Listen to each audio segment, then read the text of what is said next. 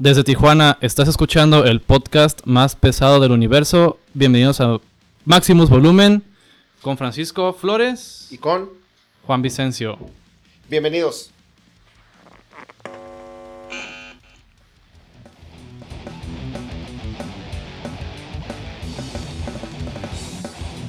Bienvenidos una vez más a Maximus Volumen. ¿Qué traemos hoy? ¿Cómo estás? Muy bien, gracias. Pues ha sido una semana otra vez de aniversarios luctuosos. Ahí han surgido algunas noticias así como medio raras, ¿no? Ha habido algunas también medio lamentables. Ahorita se me viene a la cabeza, no sé por qué me está traicionando el subconsciente y estoy pensando en Belinda vestida de Iron Maiden. Ah, sí, güey, ¿sí la viste? ¿Sí?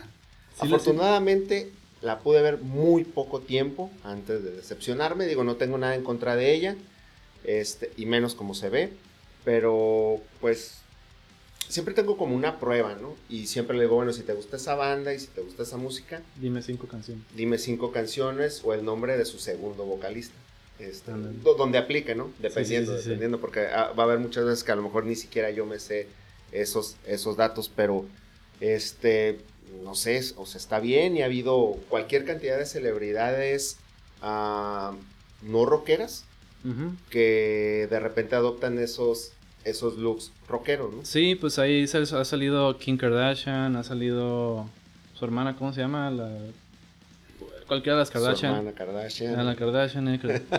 Sí, ¿quién? Chloe. Ah, la Chloe, sí, la Chloe. Chloe. Luego la otra que es su media hermana. Kendall. La Kendall Jenner. Okay. La Kylie. O sea, todas ellas han salido así gracias con a nuestro productor. Ahí viene nuestro productor Paco, bienvenido. Primera vez que nos toca trabajar con él aquí.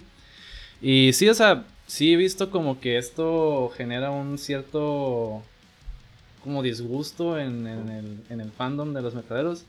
Yo al final lo veo y digo, pues, mira, yo lo veo así como que algún morro lo va a ver y va a decir, ¿qué es eso? Y a lo mejor de ahí surge un nuevo fan. Ojalá. Y digo, pues está bien, ¿no? Pero al final, pues tú sabes que ellas lo usan de una manera causar shock, de alguna manera pues generar likes. O sea, al final de cuentas lo que ellas venden es su imagen. Y es lo que las ha hecho multimillonarias en los últimos casi 10, 15 años. Pero digo, sí, o sea, tú por ejemplo, sí puedes decir como por ejemplo ves a alguien en la calle y dices, a ver, dime 5 canciones de Iron Maiden. Y una vez se le apliqué a un compa del trabajo, traía una playera de Metallica. Y... Ajá. A ver, dime 5 canciones, güey. No, o sea, lo de que digo es como, veo un compañero del trabajo con el que me llevo bien, o sea, no fue tampoco fui de mamón. Ajá. Y le dije, a ver, güey, dime 5 canciones de Metallica. Y me dijo, creo que Enter Sandman, Nothing Else Matters, y no sé, y se quedó en Master of Puppets. Y digo, está bien, me dijiste 3. Pero sí, digo, al final, pues toda esa gente lo hacen por apariencia, sí. La mayoría, principalmente las famosas, estas socialites, que empresarias también. Y pues al final, pues es Belinda. Es Belinda, ella se puede poner lo que quiera o quitarlo. Y creo que se va a ver bien. Se va a ver bien, o sea, se puede andar con un vestido hecho con bolsas reciclables y vas a ver lucirlo. Entonces, pues, sí generó mucha... Sí vi que ahí en Facebook y todo eso estaba así como que... Ay, qué pedo con Belinda, con Iron Maiden, no sé qué. Yo... No pasa nada, mira, al final... No es la primera ni la última persona que se puso una playera de Iron Maiden sin conocer 3 canciones. Sí, o a lo mejor nos sorprende y es la fan número 1 de Iron Maiden. Puede ser, por ejemplo, también está Lady Gaga. Ella también salió una vez con una playera de Anthrax y sí es súper fan de Anthrax. Ella hasta conoce a Charlie Benante y es a mí, se ha visto que va a ver Iron Maiden y todo. Entonces, digo, no, te sorprendes a veces, ¿no? Es un espíritu más rockero, ¿no? Sí, pero Lady Gaga, mis respetos. Ahora sí. Sí, ¿no? O sea, ella... Ya a estas alturas Lady Gaga yo creo que puede ser amiga de quien quiera. Sí, ya puede ser. Ya lo que ha hecho es un legado bastante importante y digo, también siempre se ha caracterizado por tener esos looks extravagantes. Sí. y también ha lucido playeras ahí de bandas, ¿no? Que dices, ¿cómo puedo? Y no está peleado, ¿no? Al final no está peleado, al final es música. Y el hecho de que un artista pop traiga algo metalero no tiene nada de malo, pero no se va a morir un metalero por... Ajá, siempre es ese, como tú dices, ¿no? Ese shock que hace el verlas, ¿no? Y pues bueno. Lo lograron. ¿Lo lograron? Lo lograron al final. ¿Cuánta gente publicó la foto de Belinda con y nosotros estamos hablando de ella, ¿no? Entonces, cuando venimos hablando de cosas distintas, le estamos dedicando el inicio del show a Belinda y a su atuendo de... Solamente dedíquenle eso a Belinda, nada más. No dediquen otras cosas cochinos. Bueno, pasando a otras cosas, Juan, también se venía una noticia, pues igual no tan agradable. Todos o mucha gente sabe quién es Jason Becker. Sí. Un guitarrista, la verdad que tiene una historia muy, muy particular. Habrá gente que tal vez no lo ubique. Él estuvo en una banda con Marty Friedman. Sí. Sí, y la verdad, yo he escuchado muchos testimonios y gente que conoce el trabajo de ambos. Y si ustedes creen que Marty Friedman es un gran guitarrista, el mismo Marty decía o dice que Jason es el triple o 20 veces. No, es que tú simplemente ves videos, o sea, que escuchas Cacophony y ubicas cuál es la guitarra de Jason Becker y es otro nivel de musicalidad, de virtuosismo, de espíritu, porque al final no nada más es tocar a lo baboso, o sea, como hemos visto muchos, tanto antes como hoy. O sea, particularmente el estilo de Jason era hipnotizante. Y pues sí, salió Cacophony, que fue un grupo con Marty Friedman. La verdad, pues muy infravalorado, creo que es más como un tipo culto, se puede decir un grupo de culto. Y pues sí, creo que fue en los 90s, ¿no? Cuando empezó a padecer de ALS. Ajá. Sí, y se enferma de esta enfermedad que prácticamente le paraliza todo el cuerpo. Y bueno, la noticia que surge esta semana es de que mucho de su equipo, muchas de sus guitarras, bueno, pues van a salir a la venta. A subasta, porque bueno, la salud de Jason pues está un poquito más delicada de lo que ya venía siendo, ¿no? Y pues es una lástima, la verdad, porque sigue teniendo muchos fans. Muchos guitarristas siguen pagándole tributo a Jason y agradeciéndole toda la influencia que tiene, todo este legado, si bien a lo mejor es corto, pero como tú dices, bastante rico en calidad. Sí. Ahí es donde entraría todo este apoyo que tal vez necesite Jason, ojalá y todo salga bien y bueno, que cooperen en esta subasta. Creo que ya cuando alguien como que vive de eso, que vive de la música, empieza a subastar todas estas cosas a las que él les dio vida, porque son objetos inanimados, son guitarras, son cuerdas, son cables, y él le dio vida a esos aparatos, regalándonos música impresionante.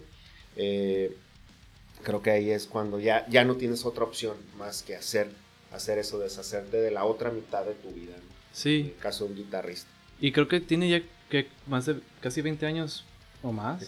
Tiene más de 20 años. Yo creo que más de 20. De hecho, cuando muere Stephen Hawking, Jason Becker se convierte en la persona más vieja con ALS en el mundo.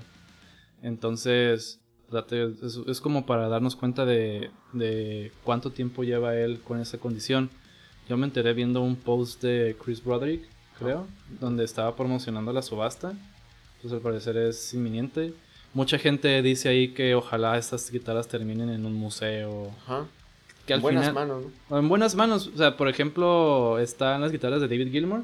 Ya es que David Gilmour subastó también sus guitarras en creo que $2 millones o más.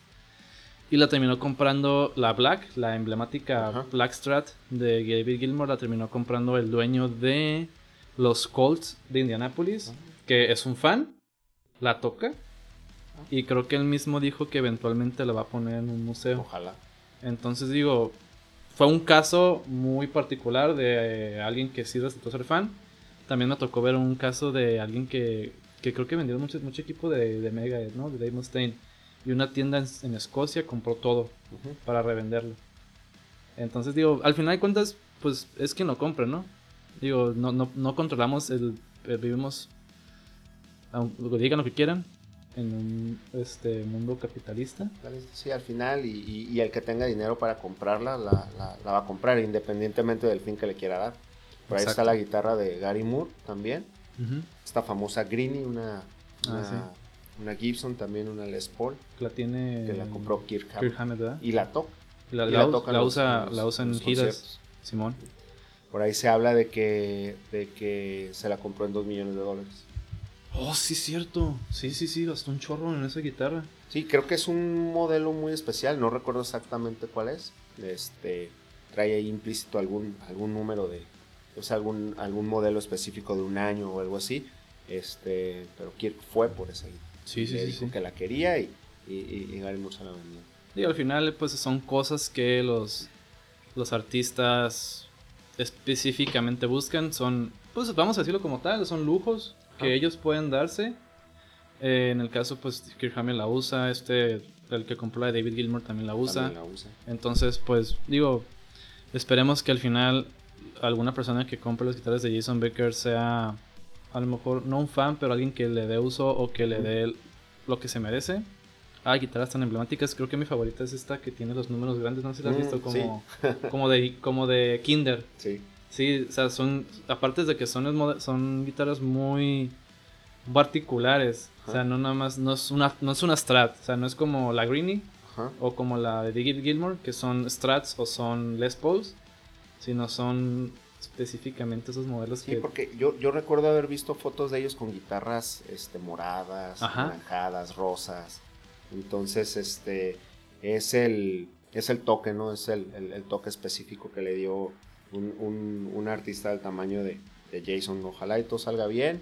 Y como tú dices, que las guitarras queden en buenas manos. Ahora mismo están en excelentes manos. Ojalá la gente que pueda comprarlas y que pueda ayudar para lo que necesite Jason, las pueda. Y después nos dejen, no sé, si están en un museo, ojalá, o si terminan en alguna exposición también, ojalá, ¿no? Pero pues, bueno, todo sea con el fin de ayudar a una buena causa. Sí, ojalá. También creo que semana fue el aniversario de la muerte de Lane Staley. También. El vocalista de Alice in Chains. Pues la verdad no soy muy fan de Alice in Chains. ¿Te tocó a ti verlos en alguna ocasión? Sí. ¿Sí? ¿Y qué onda? Pues de hecho con las dos, me tocó verlos con las dos alineaciones. Después surge otra vez Alice in Chains. En sí creo que nunca se acabó. No, creo que... Simplemente sustituyeron al vocalista por obvias razones. Y sí, la verdad es de que es un show muy interesante. Jerry Cantrell, la verdad es un... Jerry Cantrell, sí. Es un genio también, es un monstruo para hacer música. Y la voz de Lane tenía... A mí se me hace una de las más representativas, creo que junto a la de Chris Cornell, de todo este género grunge noventero que viene de esta gran onda que empieza pues a lo mejor con Nirvana y con otras bandas. Y a lo mejor Nirvana, Pearl Jam y esas bandas están así como muy arriba en temas comerciales. Y Alice in Chains, Soundgarden y la lista sigue. Tienen un lugar. E insisto, creo que Lane tenía la voz sí, del grunge. Y fíjate que mucha gente hasta pone a Alice in Chains como más pegada al metal. O sea, tenía un estilo como más pesado. Más pesado, sí. A lo mejor nada speed, o sea, nada relacionado, pero o sea, tú escuchas la música, los riffs y sonaban duro. O sea, muy diferente a lo que era Nirvana, a lo que era Pearl Jam. ¿Cómo se llaman los otros de Soundgarden? Y diferente. Creo que curioso, ¿no? Como 3, 4 de esta época del grunge ya no están con nosotros. Y como, fíjate, como venían diciendo que en cuanto al estilo musical, el grunge bajó la velocidad, pero el ritmo de vida de esas personas fue más más exclusivo al final, porque son los que ya no están ahorita. Sí. Y como decían todos de que el Ozzy Osbourne, de que Lemmy ya se murió, ¿no? Pero hace poco. Y Sí. muy viejo. Entonces, como todos ellos sobrevivieron. Y al Rápido. último... Sí, esa oleada noventera creo que tiene esa característica. Fue una vida más rápida, más muy- acelerada. Muchos excesos. Y los excesos que te daba que te da la vida de Rockstar al final. Y ahora que mencionabas el punto de que Alice in Chains está más recargado a lo pesado, lo mencionábamos ya en uno de los capítulos. Alice in Chains abre una de la gira esta de Clash of the Titans, Oh, sí. y le abren pues a Anthrax, Slayer y a Megadeth. Entonces Alice in Chains le abrió mucho tiempo a Pantera también. Ujú. Entonces ahí es donde embona perfectamente ese comentario que haces, ¿no? Que tenía sí su tono a lo mejor considerado dentro del grunge, pero también tenía sus tonos pesados. El año que fue en el 18 estuvieron en el anfiteatro y le abrieron a Korn. Ok. Entonces, pues para que te des una idea de más o menos cómo... Sí, o sea, cómo Que estuvieron en el anfiteatro le abren a Korn, y entonces ahí te das cuenta, ¿no? Ahí te das cuenta que no necesariamente se quedaron con esa etiqueta. Sí surgieron en esa época, gronchera, pero bueno, siguieron y le imprimieron ese tono un poco más pesado, ¿no? A lo que veníamos oyendo con bandas como Pearl Jam y como Nirvana, por mencionar un par, ¿no? Ujú. Sí, y pues digo, los 90s, que una época muy diversa en cuanto al rock, el metal, Sí. tuvo de todo, tiene muchas de mis bandas favoritas hasta hoy, de Pantera, se puede decir, Children mi época favorita de Megadeth también. también. Entonces pues De ahí surgieron los Foo Fighters. los Foo Fighters, o sea, date cuenta de cómo de cómo cada época, cada década ha tenido lo suyo. Uh-huh. Veo que muchos se quejan así de que los 70s no, los 60s todos tuvieron su música buena, Sí. todos tuvieron su música mala, pero sí, o sea, cómo cada década viene con todo. A lo mejor no hablamos mucho de esto, pero la década del 2010 tuvo sus joyitas ahí también. Luego vamos a hablar más de eso, ¿no? Sí, ya por decirlo así, ya es música nueva. Ujú. Ya bandas que si su auge estuvo por ahí del 10, del 11, del 12, son bandas que ya venían con un antecedente bastante amplio, ¿no? Al menos unos 5 o 10 años antes. Entonces, hablar de bandas que tuvieron un buen momento durante los 2010 es hablar de bandas que se formaron en el 2000, en el 2005, Uh-huh. por allí, ¿no? Entonces ya estás hablando de bandas con 15, con 18 años de carrera, ¿no? Entonces, pues ahí está todo esto que viene dejando, y que vamos hablando, y que vamos así como enlazando un tema con el otro.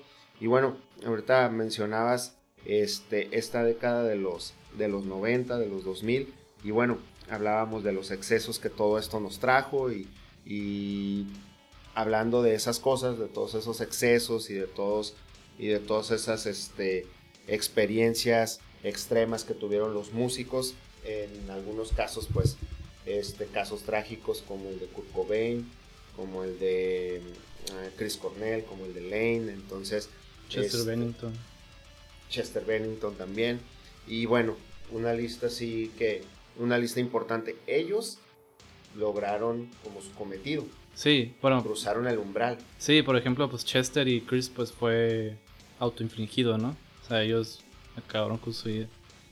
Yo creo en conspiraciones de que tal vez no es cierto. Pero la historia oficial es que se suicidaron, ¿no? Sí. ¿Y sí? También. Kurt Cobain también. Creo que lo fue hizo sobredosis. una sobredosis. ¿Y quién más? El otro de... El de los Stone Temple Pilots. El de Stone Temple también, Pilots, también ese güey Scott. Que al final de cuentas, pues si lo ves como de una manera como muy extrema, pues fue autoinfligido también, ¿no? Sí. Pero sí, o sea, esas personas ya no están. Y pues hace poco se conmemoró la resurrección, y vamos a hablar de héroes que fueron declarados oficialmente fallecidos y están de vuelta con nosotros, y regresaron. algunos aquí siguen. Algunos siguen con nosotros. Hay muchos ejemplos, ¿no? Y afortunadamente podemos seguir hablando de ellos, y ahí andan, porque es uno de los más emblemáticos y uno de los que ha sobrevivido a Hasta muchos hoy. excesos por muchas décadas. Es el señor Ozzy Osbourne. Ozzy Osbourne, que curiosamente se murió por un accidente en bicicleta. En una moto. En una moto. Fue declarado muerto por segundos, minutos. Dejó de respirar. Contrario a lo que pareciera, Ozzy Osbourne, creo que sí ha tenido secuelas. Tú cuando lo escuchas hablar, cuando lo ves caminar. Sí, o sea, definitivamente el abuso y las drogas lo dejaron de una manera mal. Uh-huh. Se puede decir, lo vemos así como a grosso modo. Pero... Y creerías que él, que pudo haber tenido esa experiencia por algo derivado de eso. Uh-huh. Y no fue así. No. Al contrario, era así cuando ya el señor ya estaba... Es un evento relativamente nuevo. Ozzy está manejando una cuatrimoto. De hecho hay videos, ustedes lo pueden buscar en YouTube. Va manejando una moto y de repente es una cuatrimoto, y de repente en algún terreno un poco irregular sale volando, la moto le cae encima. El resultado son 8 costillas rotas, una vértebra del cuello también desviada. Ozzy deja de respirar porque le cae la moto encima y todo se le quiebra. Y el guardia de seguridad que estaba en el lugar, porque se ve que cuando él va manejando la moto se ve que alguien va cerca de él, lo ayuda. Y es como piden auxilio, y es como Ozzy pues logra regresar, pero se habla de que dejó respirar por varios segundos. Ay, güey. Pues mira, curiosamente no tuvo nada que ver con su estilo de vida. ¿No? De hecho, otros aquí que investigué, Ajá. tampoco fue por su estilo de vida. O sea, el caso de Josh Homme. Ese está así rarísimo. El vocalista de los Queens of the Stone Age. Él estaba pasando por una cirugía de rutina en la rodilla. Creo que unos tubos se le atoran mientras estaba sedado, estaba siendo atendido en su operación. Deja de respirar. Creo que... No estoy seguro si lo declararon muerto. Pero sí dejó de respirar unos segundos. Creo que hasta más de un minuto. O varios. Y él menciona que él en ese tiempo estaba viviendo bajo mucho estrés porque estaba tocando en 3 bandas al mismo tiempo. Entonces dice que la acumulación de cansancio, de estrés, depresión, al momento de pasar por un procedimiento así, él piensa que tuvo también que ver. O sea, no nada más la negligencia médica, se puede decir, porque al final pues fue como un accidente. Sí.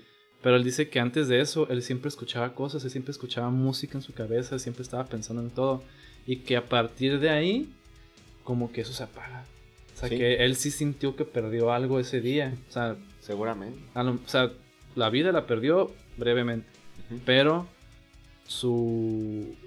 dice que algo de él se fue algo de él sí se fue ese día. Algo de él sí desapareció. Es que debe ser, y como tú mencionas, es un accidente. Dicen que los tubos estos que te ponen para respirar se le atoran en la garganta, y pues se tapó y ya no podía respirar.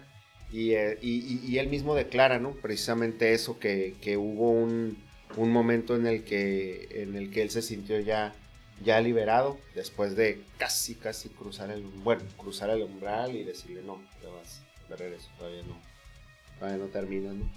Creo que otro de los más representativos, que bueno, ese sí es debido a su estilo de vida, es el señor Slash.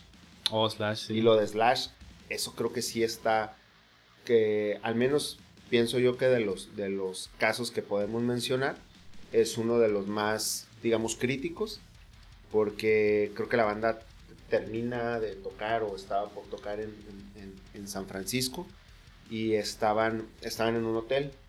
Entonces llega un personal de limpieza del hotel a la recepción y le dice, ¿sabes qué? Hay alguien tirado afuera del elevador. A la madre. Entonces lo ven tirado, ven Slash. Yo pensé que Slash era así un señor muy alto y así. Siempre tuve esa idea como que era No, un fíjate monstruote, pero no, la verdad no. No, yo también tenía esa idea hasta que vinieron a Tijuana y lo Ajá. pude ver. No está tan, No es tan grande. no está alto, a lo mejor está como de mi tamaño. Estoy más o menos, soy de estatura media alta a lo mejor.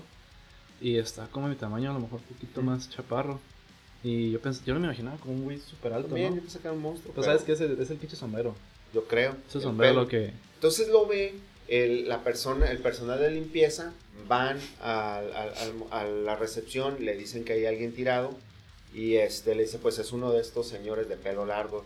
Entonces lo primero que hace, pues debe Un pinche ser, vago se metió y es se el quedó de la- tirado ahí. es alguien de la banda, le marca al manager que tenían en ese momento o alguien del staff Pero era con Velvet Revolver, ¿no? de Guns N' Roses. Creo que era Velvet Revolver. Creo que era cuando estaban tocando con Velvet Revolver Ujú. en esa época. Bueno. Él ya no estaba en Guns. Ok, entonces, baja el manager, lo ve y efectivamente, pero en lo que pasa ese tiempo, y en lo que llega el apoyo médico, pasan 8 minutos. Ajá, 8 minutos. Sí. Entonces, Slash creo que pues ya estaba, ya lo encuentran sin signos vitales y lo resucitan con adrenalina. Ya le va la adrenalina directo al corazón y Al cocoro. y resucita.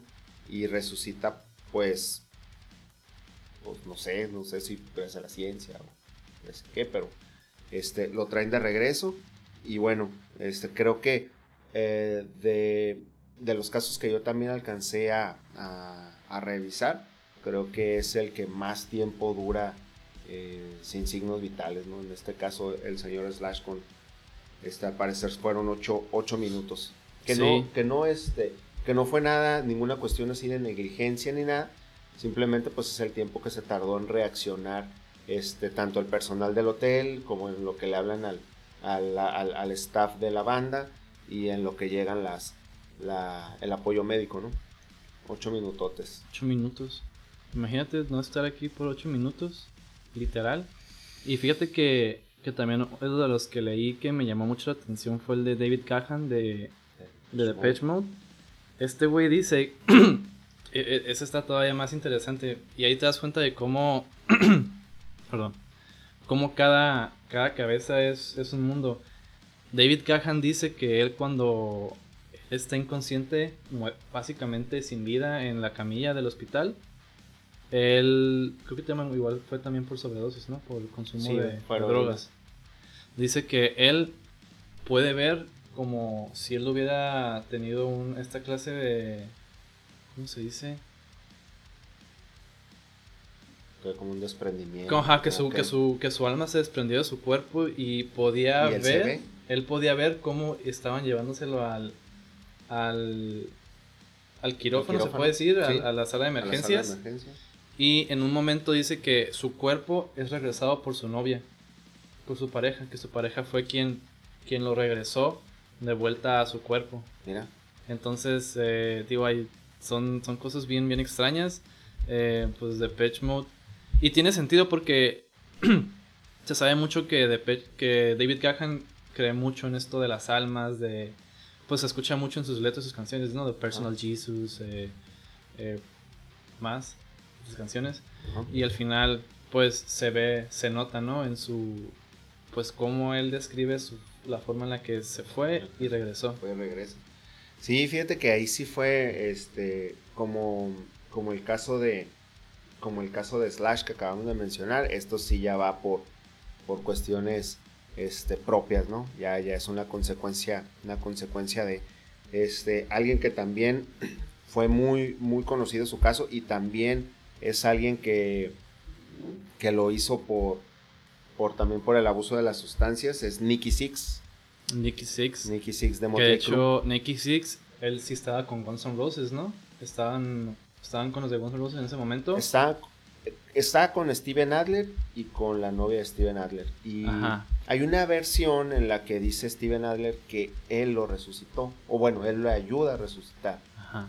Que hacen las básicas, ¿no? Cuando alguien en las mismas condiciones que el señor Nicky Sixx, pero con un poco menos, lo arrastra a un baño y lo mete a bañar con agua fría. Uh-huh. Entonces, y ya después se habla de todo esto de que llegan los médicos y todas estas cosas. Pero Nicky también mencionan que estuvo declarado muerto por 2 minutos, y debido a la cantidad Ajá. de sustancia que tenía dentro del cuerpo, fueron necesarias dos inyecciones inyecciones de adrenalina directo en el corazón. Y bueno, ya de ahí sale toda la historia de una canción emblemática que se llama Kickstart My Heart. Ajá, esa canción creo que es de las más famosas de Motley Crue. Y fíjate, esta frase voy a citar a Nicky Sixx. Alcohol, ácido y cocaína eran simplemente juegos. Cuando conocí la heroína fue amor verdadero. Y fíjate que, es decir, me voy a quedar con la duda para siempre, ¿no? Uh-huh. Pero como todos estos güeyes, David Ellefson, Sí. Dave Mustaine, Slash, todos hablan de la heroína como, Sí. como lo mero y De hecho, ahorita que mencionas eso, en unas declaraciones que vi de Marty Friedman, cuando él entra a la banda, dice: yo había escuchado muchas historias acerca de Megadeth. Ajá. Y había escuchado sus peores momentos de abusos, de excesos y de todo esto. Y cuando entra Marty Friedman dice: lo que me platicaron, lo que yo sabía, era, así lo cita él, era galletas y leche. Era muchísimo más la vida adentro de Megadeth de todo lo que le habían contado. Y él ya encontró a un David Ellefson ya rehabilitado, limpio, ¿no? rehabilitado, y Dave Mustaine en proceso de.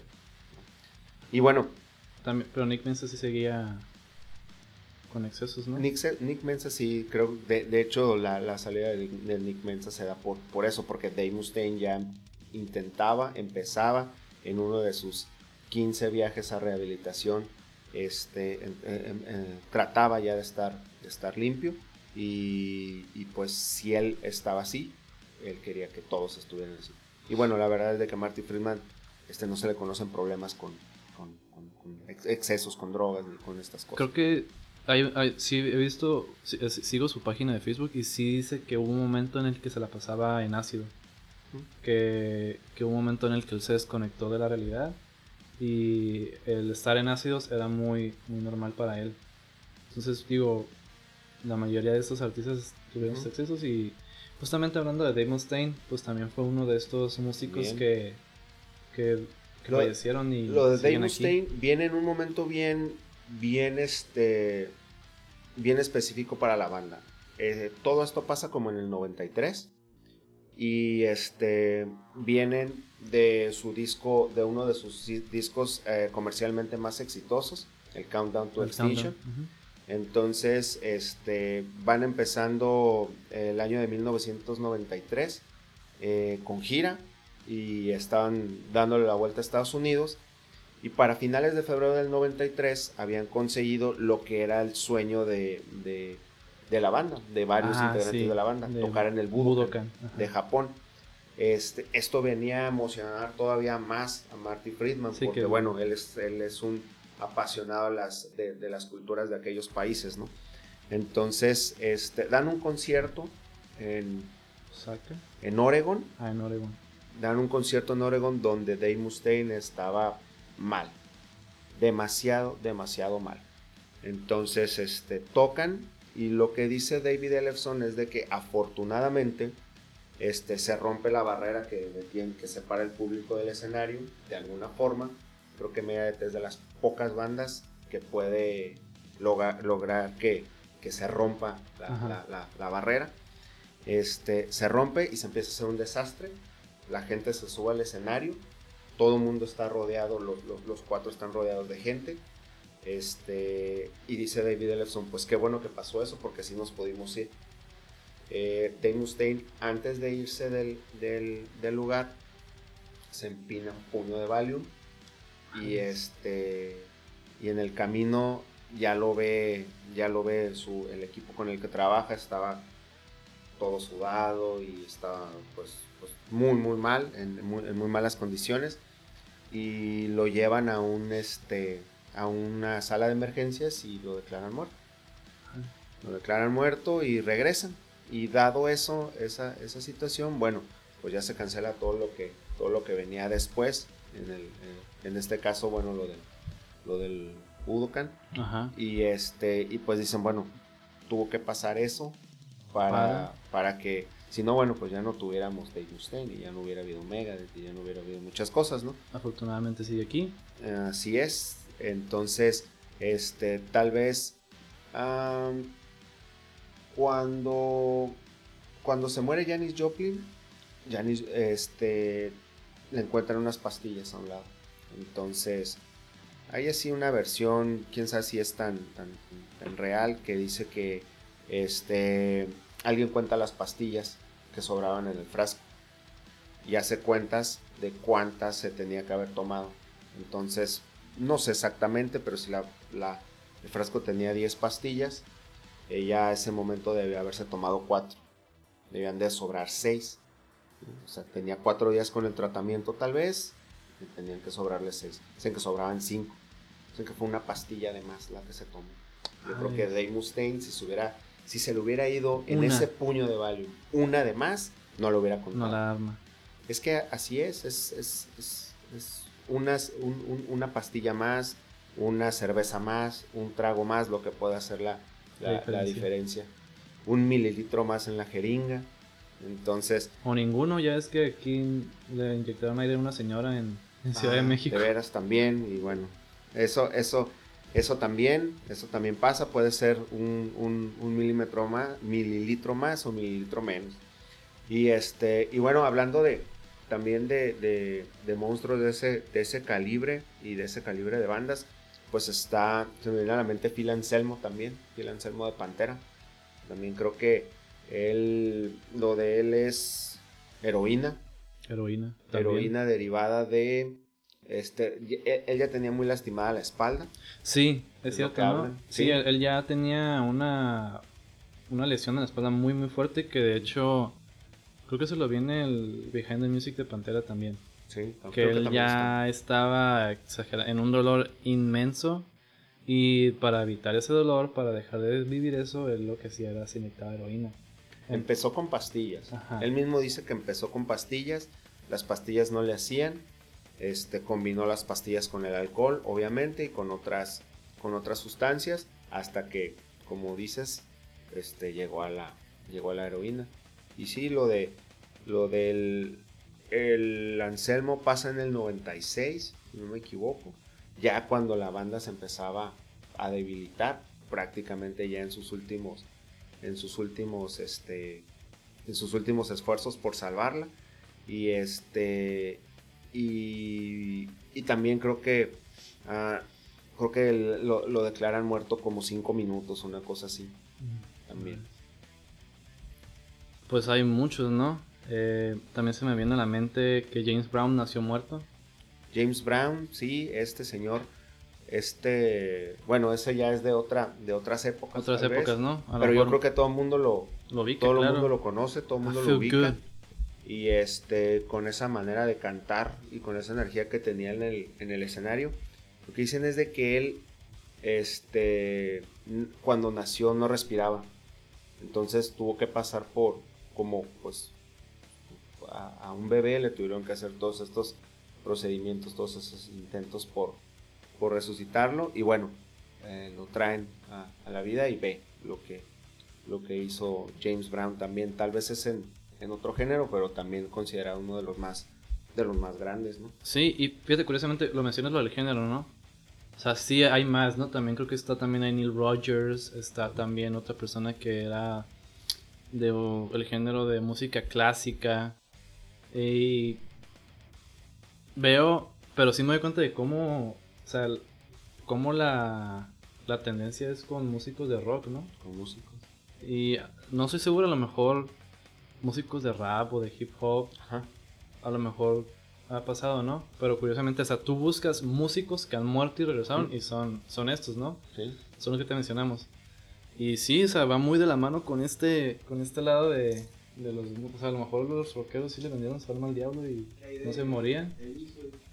¿Elvis también? Bueno, Elvis sí se murió. Que siga vivo. Pues sí. Hay conspiraciones de eso. Lo mismo dicen de... Bueno, Bueno, si no escucharon, Paco dijo que Elvis, pero Elvis, hasta donde sabemos, sí se murió. pero también Sí. se atascaba el Elvis también. Sí, O sea, ya al final era un señor así gigante, gordo, le costaba trabajo cantar y todas estas cosas. Comía mucho. Yo creo que una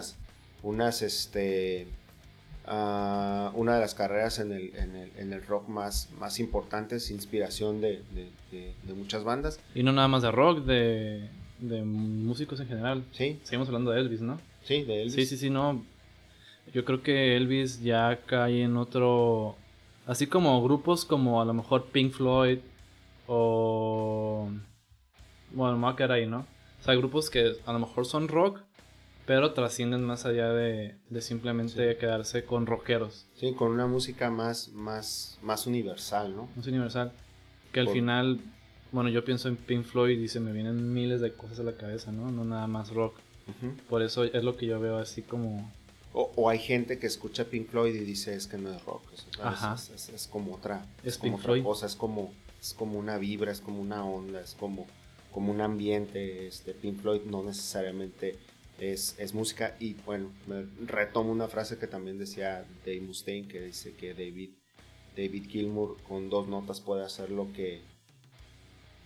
más que muchos guitarristas hacen con 10,000. 10,000 en un minuto, Sí. en un segundo. Sí, Y pues él es con que 2 notas podía hacer. los bends de David Gilmour eran otro nivel, ¿no? Y vamos a cerrar estos artistas que se fueron y volvieron Fueron y regresaron. con Al Jorgensen, que este güey no se güey. murió una, ni dos, 3 veces. 3 veces. 3 veces. Creo que una nada más fue la más fuerte, que lo declararon oficialmente muerto. Sí. Dice que esa vez ya... Pues esa vez sí, él ya... Creo que es cuando recapacita. Dice que en 2 ocasiones antes... Dice que él simplemente no se dio cuenta por lo mal que estaba. mal. Por lo drogado, borracho, lo que sea. Pero que esta ocasión, cuando ya él regresa de la muerte, que ya fue como que... Ya dijo, ya con esta. Al Jorgensen, por ahí del 2010, sus excesos lo llevaron a vomitar sangre. Y cuando le empezaron a curar, cuando le empezaron a tratar ya todos sus males, le encontraron 13 úlceras. Ah, sí, todavía las tiene, creo, ¿no? Yo creo sí. Todavía tiene unas úlceras en el estómago. ¿En el estómago? Sí. Sí, en el estómago, ¿verdad? Entonces, pues nada, sencillo lo del señor Jorgensen. Si no han tenido la oportunidad de escuchar los trabajos de Ministry, háganlo. Y si tienen oportunidad de ver algún video ahí en vivo, la verdad también véanlo, porque lo que hace Ministry es perro, güey. es muy muy especial. Sí, pues yo no tenía ni una referencia de ellos cuando los tocó toparlos en el último show de Slayer. Y sí, están perros. Y sí. fíjate, ese día tuvimos a 2 güeyes que se murieron y volvieron.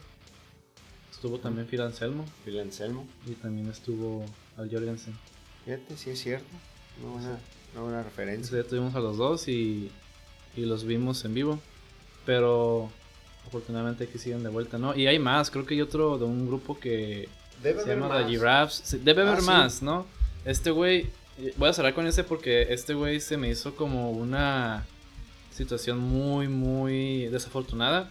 Él iba manejando y tiene un paro completo de su corazón y pues obviamente tiene un accidente, ¿no? Sí. Entonces él fue declarado muerto también y que ahorita él tiene, no son marcapasos, voy a decir marcapasos porque no sé muy bien cómo se le llama. Un dispositivo, Un dispositivo aparato. que cuando su ritmo cardíaco empieza a bajar, le tira choques. Mira. Le da electroshocks en su corazón para que vuelva a latir. Entonces dicen que es muy gracioso verlos tocar, porque ha pasado en ocasiones que están tocando y que tú te das cuenta cuando les dan los choques, porque se dicen ¿Brinca? que brinca. Ajá. Sí, es que imagínate que te den toques en el corazón. Sí. Si le haces así con una pila y brincas, Imagínate que te den toques en el corazón. Simón. Si con las madres esas que te dan en los bares Ándale. te pandeas todo, imagínate con uno en el corazón. Sí, está cabrón. Debe estar medio cabrón. Sí. Y pues bueno, cerrando el tema de estos hombres músicos hombres, Puros hombres. Sí, ahora no nos tocó mencionar a ninguna mujer. No fue ninguna cuestión ahí a propósito, pero pues no se me viene a la mente ninguno. No, mujer, más bien. No, fíjate, ellas, pues es que ellas se cuidan más. Bueno, habrá también que revisar en el caso de las mujeres quiénes.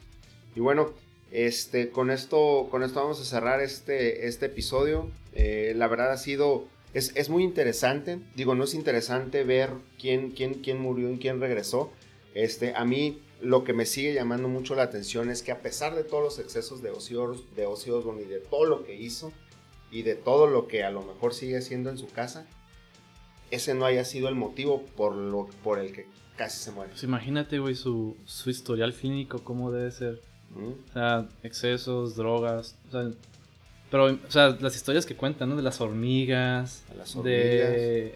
¿Quién fue el que...? No, se fue Keith Richards, ¿no? El que se inhaló a su papá. Sí. Las cenizas de su padre. Pero las hormigas con Motley Crue.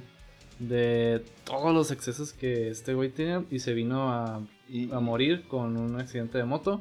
Que digo, al final, este mundo es para las personas...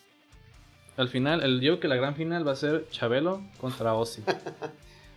Ojalá, espero que uno sí siga cantando y el otro no. O saliendo en la tele y el otro no, espero. No voy a decir quién, para que se quede esa gran incógnita.